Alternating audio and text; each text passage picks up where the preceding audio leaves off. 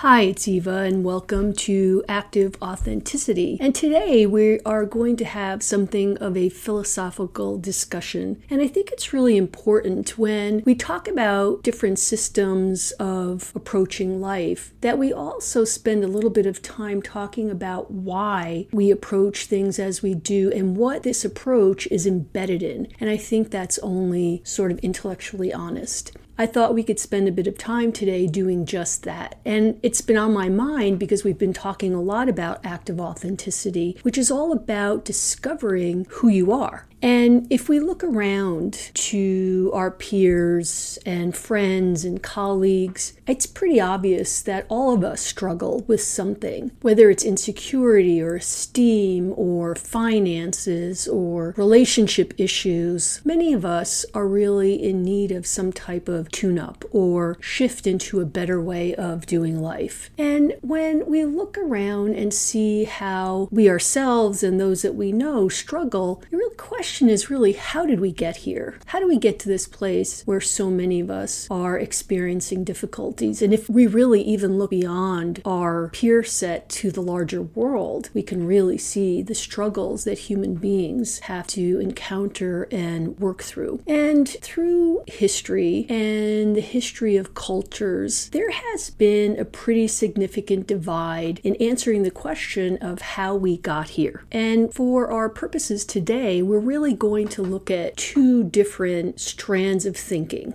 The first thought is that we kind of arrived to our human experience already kind of off, that there was something tainted and really in need of fixing. This way of thinking can be really summed up in this idea that we are sinners, we were born sinners, and that phrasing really tries to get to this essential idea that who we are from the start is somewhat off, and again, tainted. And if you follow that to a logical conclusion, right, there is the assumption then that who you are really can't be trusted, and that the way that you discover truth or information about the world or anything really is to look outside of yourself. Because if you can't trust yourself, where else are you going to get this important information to orient yourself by but outside of yourself? And if you really think about it, that's quite a setup for giving our power away to some kind of an outside influence, whether it's some kind of an institution, cultural norms, religious, educational, familial, whatever. But really, given our compromised state right from the start, the way we can orient ourselves is by looking outside of ourselves. Now, the second pathway here, which seems obvious given our discussion of the first, is that, when we came into this human experience, we were kind of right from the start. There was a freshness, a freedom, an untaintedness to who we are. And then we got to this more troubled state by all the things that got layered in. And, you look at our systems of kind of healing, and, of course, my whole life has been in psychological healing. And even there, you see this effort to peel back the trouble. When you peel back, you still get to this fundamental divide. Are we peeling back to an essential self that is kind of off? Are we peeling back to one that is essentially free and good and untainted? So that divide is deep, and that's why I call it a philosophical discussion. And the truth of the matter is that absolute truth about which is the right path can't be known. So do we assume that we are tainted from the start or that we are untainted from the start? Really is a matter of choice and choosing, because neither can be proven. So that's an interesting thing to really think about. If you are choosing, why are you choosing what you're choosing? And,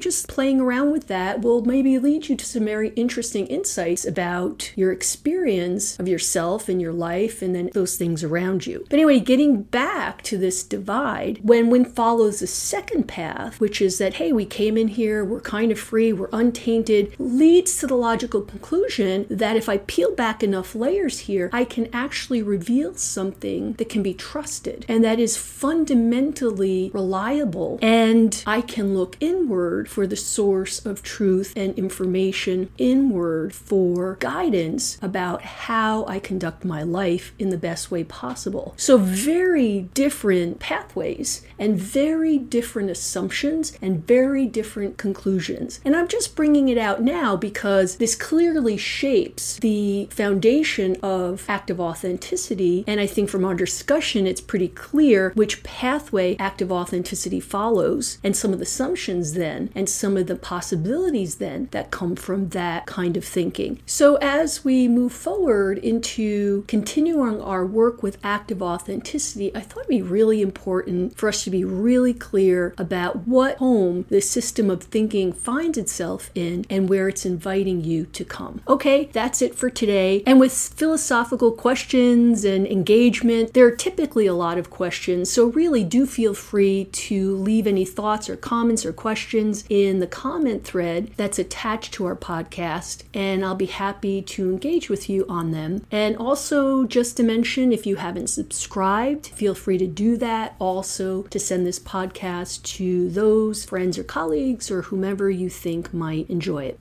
Okay, we'll be back soon. Bye.